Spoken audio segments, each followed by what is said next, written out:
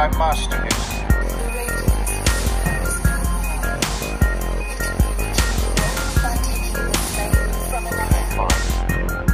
You either die a hero, or you live long enough to see yourself become a villain. Welcome to the Collector's Edition number 0 episode of Not a Hoax, Not a Dream. Hang on to this one, you can sell this baby in 10 years and retire. But only if you buy 5 copies of every variant cover. Because that's how podcasts work. They're like the 90s comics boom and subsequent collector's market crash. Don't worry about any negative projections, just keep speculating, listener. Download this podcast 5 times, 10 times, 20. Start new accounts just so you can download it more. You'll be a millionaire and retire young. And don't worry, even if the podcasting industry goes bankrupt, they'll sell their top properties to movie studios. Then they'll make their own movies and be bought out by Disney. My name is Ben Rathbone, and I'm speaking to you from the negative zone, where I found myself accidentally transported to as the result of an experiment gone awry. I don't really like it here, if I'm being honest. Everyone is so pessimistic and cynical. It's really crushing my mood. Also, the acoustics here are horrible, so you can blame any audio imperfections you hear on that. Not the fact that this is the very first podcast I've recorded and edited. So what is this podcast about, gentle listener? It's actually not about comparing podcasting to Marvel Comics' rise and fall in Rise. No, this podcast is about comic book characters, and when they die, and when they come back. I know of this happening about 3, maybe 4 times, so we should get a few episodes out of this.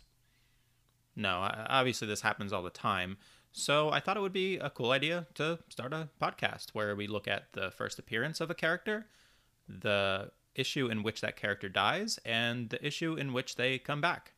Now, because comic books are comic books, this could get pretty ridiculous real fast, so I came up with some ground rules.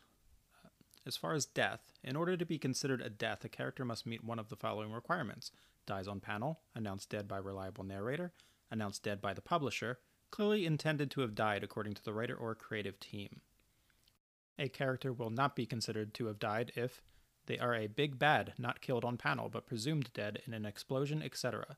They are resurrected in the same issue or sequential multi-part storyline. The writer or creative team never intended it to be that character who died, but instead a clone or shapeshifter, a fact revealed soon after.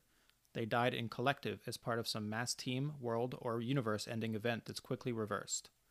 A character will be considered resurrected when they are returned to life, with the following stipulations. They do not return to death within the same issue or sequential multi-part storyline. They are brought back corporeal, not a ghost. Finally, it's my podcast, so if I feel like ignoring any of these rules, I can. Deal with it. All right, and with all that out of the way, let's kick things off and talk about the first appearance of this episode's character, the Human Torch. What's your name, kid? The Human Spider. The Human Spider, that's it? That's the best you got? Yeah. Oh, that sucks. The sum of $3,000 will be paid to the terrifying, the deadly, the amazing Spider-Man! No, not that Human Torch. Long before the Fantastic Four, there was another Human Torch that debuted on the cover of Marvel Comics number 1. The year is 1939. The previous trip around the sun introduced us to the character of Superman in Action Comics number 1, officially kicking off what's referred to as the Golden Age of Comics.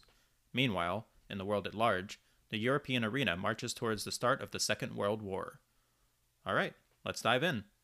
Marvel Comics number 1 by Carl Burgos. We open up to Professor Horton addressing the press, who all conveniently fit together at one table. He's got big, exciting news. You know that synthetic man he's been working on? You mean the exact replica of a human being? Yep, that's the one. Well, I did it, boys.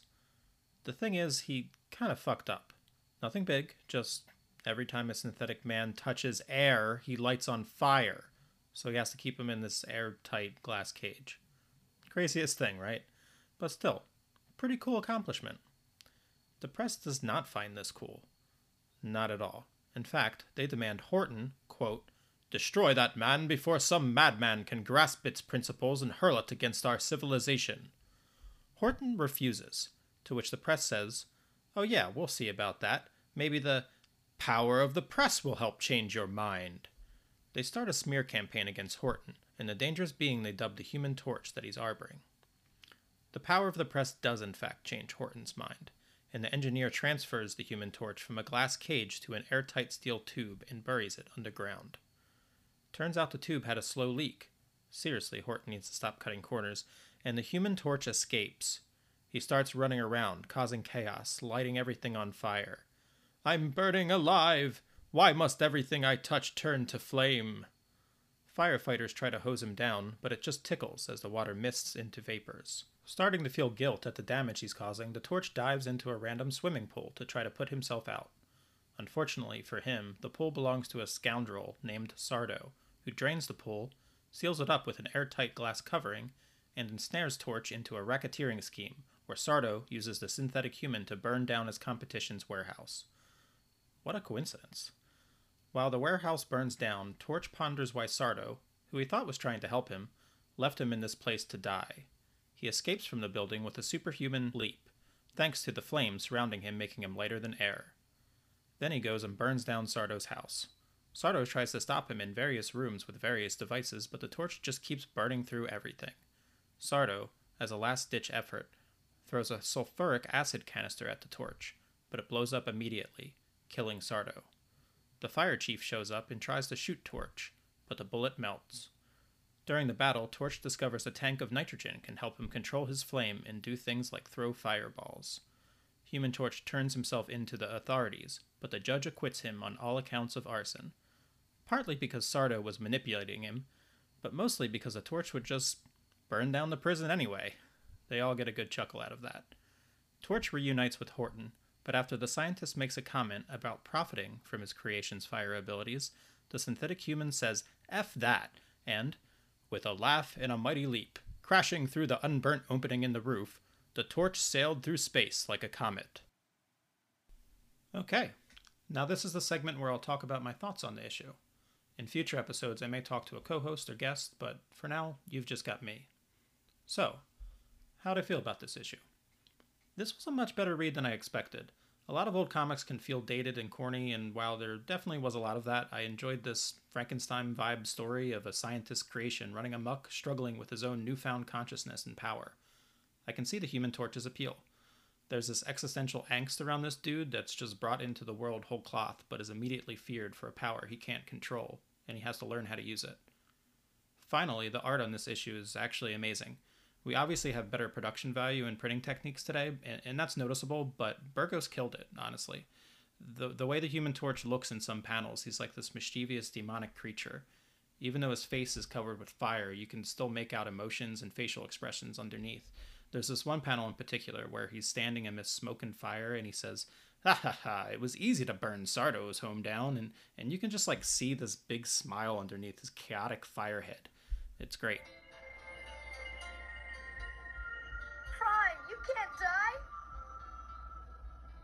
Do not grieve. Soon, I shall be one with the Matrix. All right, let's fast forward 27 years from 1939 to 1966.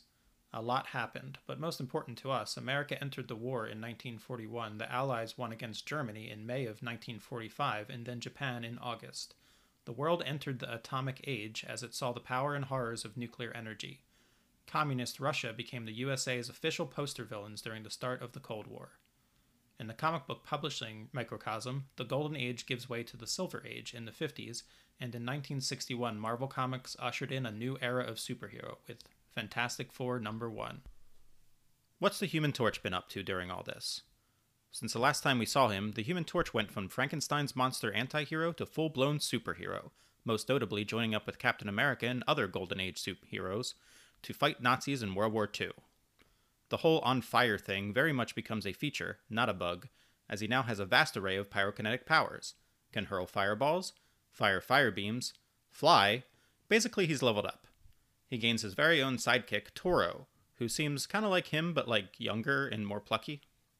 Human Torch proves to be a war hero, with several notable accomplishments, like stopping the Japanese army from digging a tunnel from Japan to Alaska, rooting out Nazi spies, saving Winston Churchill, oh, and killing Hitler! Yeah, that's right, the Human Torch fucking killed Hitler in the Marvel Universe.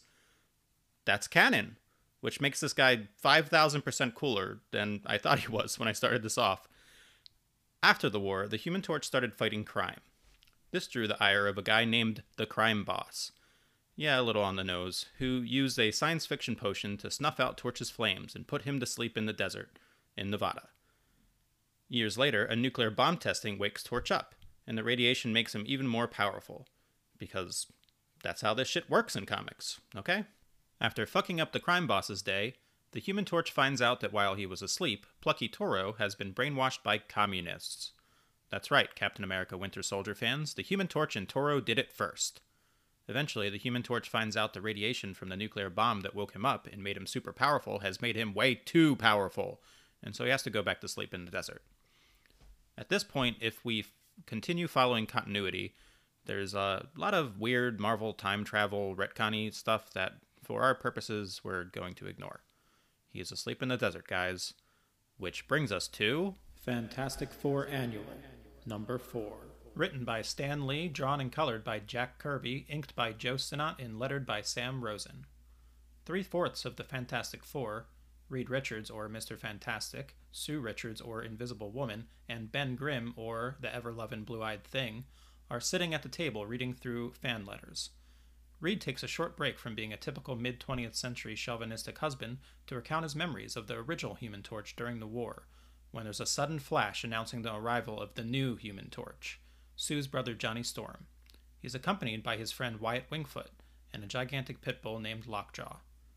Johnny is very upset because he's been trying to get Lockjaw to teleport him to a specific hard-to-reach place. Yeah, Lockjaw can teleport. He's a giant dog that can teleport. He's amazing. See, Johnny's long-distance girlfriend Crystal is an Inhuman. They're a secretive race of aliens with superpowers that have moved away to, like, the Negative Zone or some place you can't just book a flight to. Johnny is a very impatient dog trainer and so hasn't been very successful with getting there. Reed gives Lockjaw some milk, but Lockjaw drinks too much milk and explodes. Just kidding. Lockjaw is fine, everyone, but Johnny is extremely frustrated with all this and decides he's going to break through the dimensional barrier to the Inhumans himself, using his fire powers. Meanwhile, Fantastic Four villain the Mad Thinker, or just Thinker as he prefers, is ready to unleash upon the world the culmination of his newest malevolent plot. After years of searching, the Thinker, an avid android enthusiast, has finally found the body of the very first android, the original Human Torch. Upon his release from a nitrogen chamber, the Torch comes to consciousness with limited memories, only recalling the events of Marvel Comics number 1, and none of his heroics afterwards.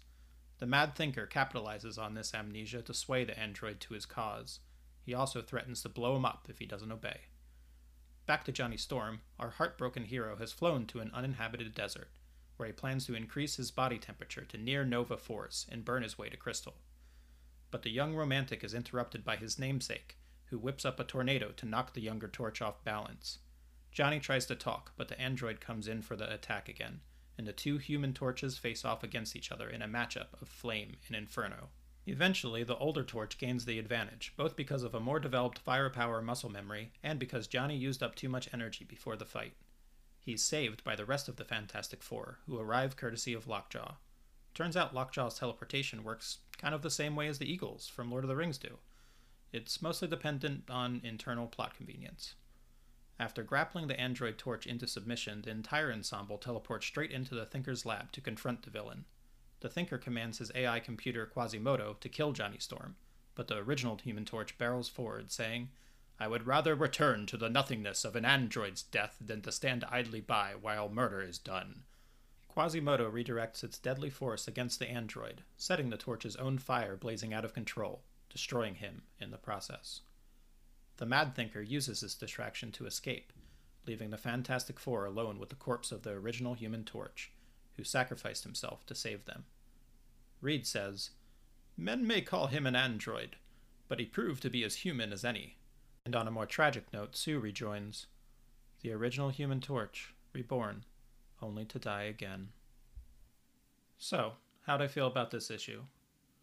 I said I was surprised I enjoyed Marvel Comics number 1, but there was no surprise with this one. I knew I was going to like it.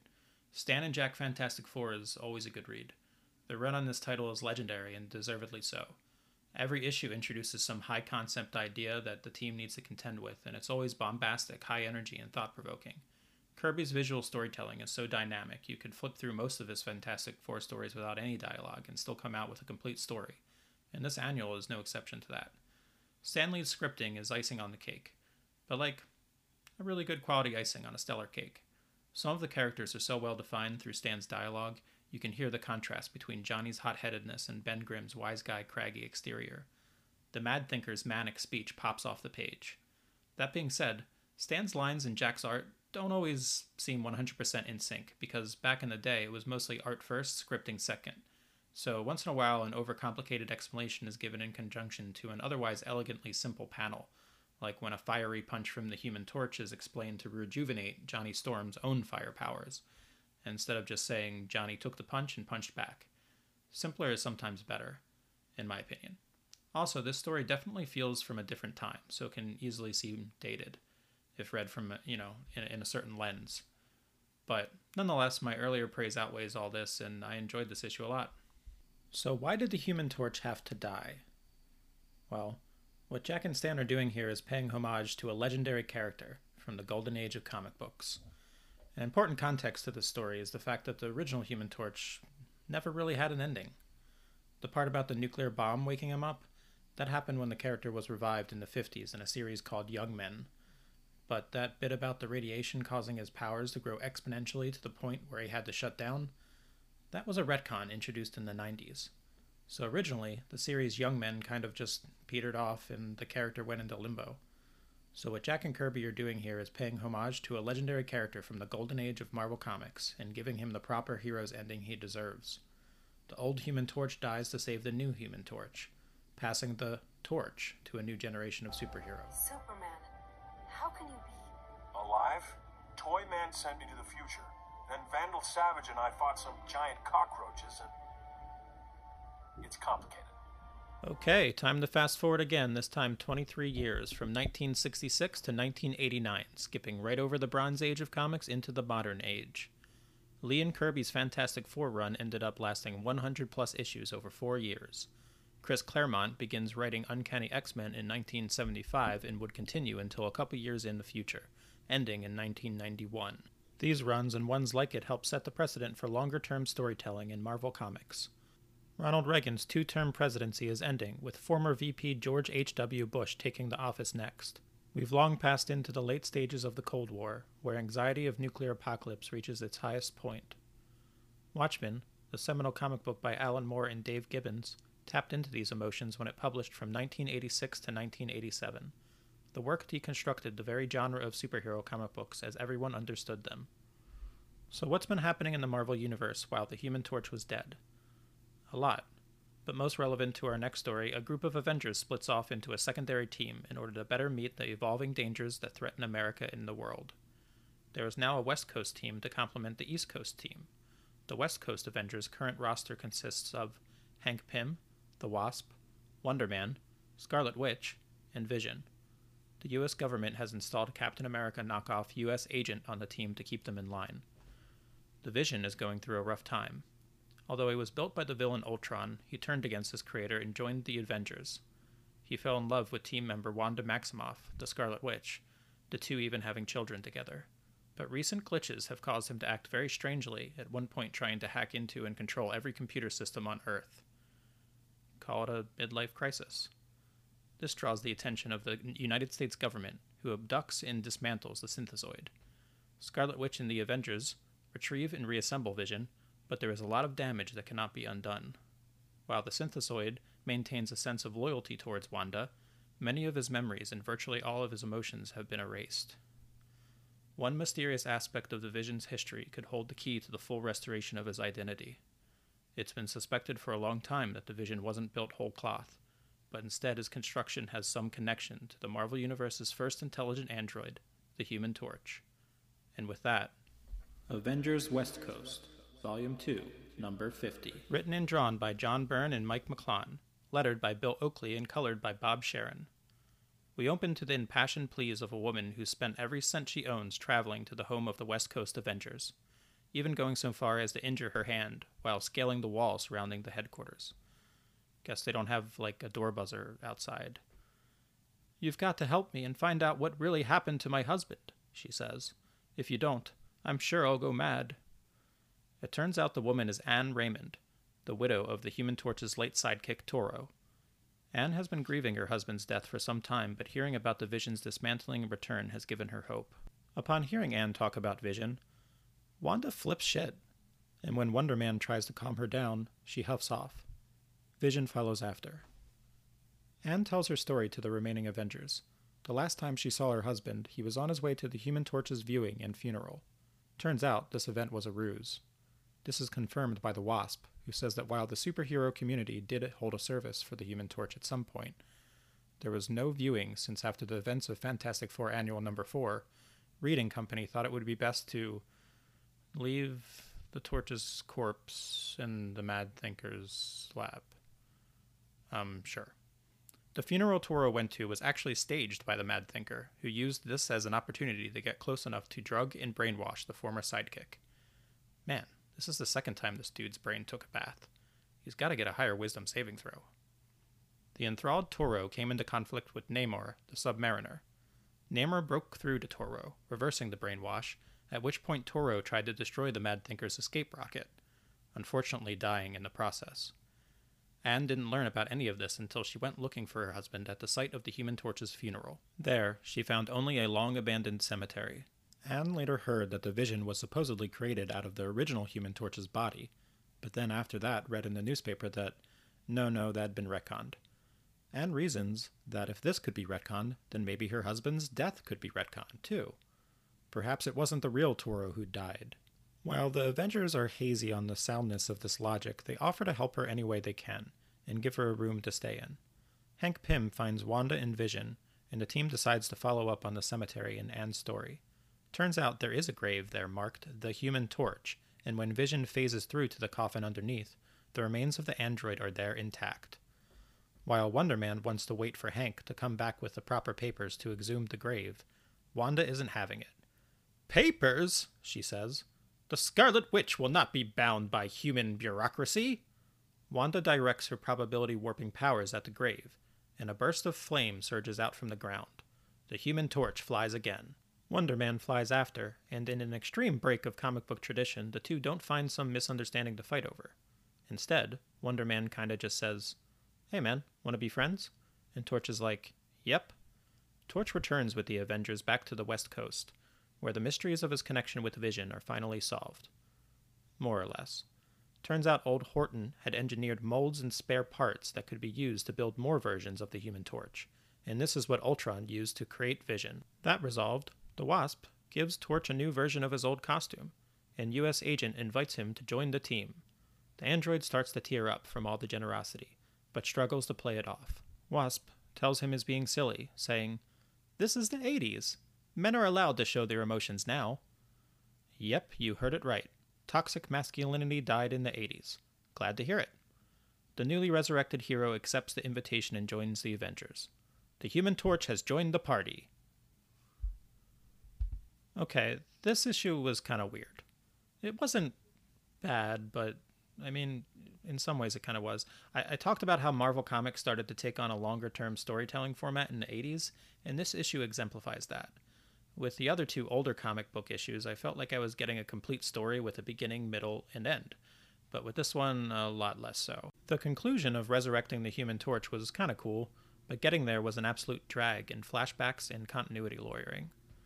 And that's not even to mention the multiple other plot hooks that were introduced in this issue and then immediately left dangling. These are some scenes I left out of the synopsis. Immortus takes 2 panels to evil monologue to himself. Wanda and Vision's babysitter receives a forbidding visitor. Mild-mannered Mr. Preston begins to transform into Master Pandemonium. Iron Man returns from wherever he's been. And strangest of all, Hank Pym has shrunken down the Avengers Tigra and placed her in a cage in his lab until he can figure out why her cat powers have run amok. In hindsight, we're at a strange point in superhero comics where, creators are starting to get a handle on what continuity kind of means for these stories. So it's been 50 years since the start of the Golden Age and over 20 years since Fantastic Four #1 set the stage for the Marvel Universe as we know it. No one necessarily planned for these characters to last this long, And so there are a lot of contradicting storylines from separate creative teams that don't always piece together into a coherent history. Guys like John Byrne like to go back and untangle that web, which in a way could be satisfying, but doesn't make for the best story. Eventually, we'll get to a point where there's so much continuity that it's a losing battle to try to reconcile every bit of it. Creators will just find the bits they like and use them to weave a good narrative. Also, as it becomes more and more clear that these are characters that will be sticking around, writers and editors better realize the stakes involved, and the result is generally less silly nonsense that would mess things up later. Well, if I'm honest, not really. But right now in the late 80s, we're really in the thick of like this labyrinth of retcons and revisions. And I guess we've never really escaped it. Finally, I'd be remiss not to mention that while this issue wasn't the best, the storyline as a whole eventually leads to probably the best cliffhanger in all of comics history, a splash page of Master Pandemonium with 2 babies as arms. So, look that up. So, does this resurrection make sense? Not really. The whole thing with the shuffling location of the Torch's body is a mess. Near as I can tell, this is what happened. When the Human Torch originally died in Fantastic Four Annual number 4, the Fantastic Four just kind of left him in the Mad Thinker's lab. Then, sometime later, the Mad Thinker retrieves the body and places it in a coffin to convince Toro of the veracity of the viewing. Then I guess he lowers the coffin into a gravesite, complete with a headstone, to really sell the point home. But why? The Thinker's plan is headache-inducingly convoluted, but let's say he has his reasons. Why would the Fantastic Four not bury the Torch themselves, or turn him over to next of kin or friends? And why wouldn't they keep tabs on the corpse?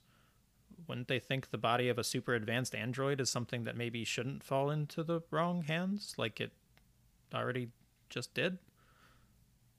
Is the next time Reed talks to Captain America, is he just going to be like, oh yeah, we came across your old war buddy Human Torch, he's dead, but we decided to leave his body unburied because fuck it? We have better things to do? I don't know, man. Why did the Human Torch come back?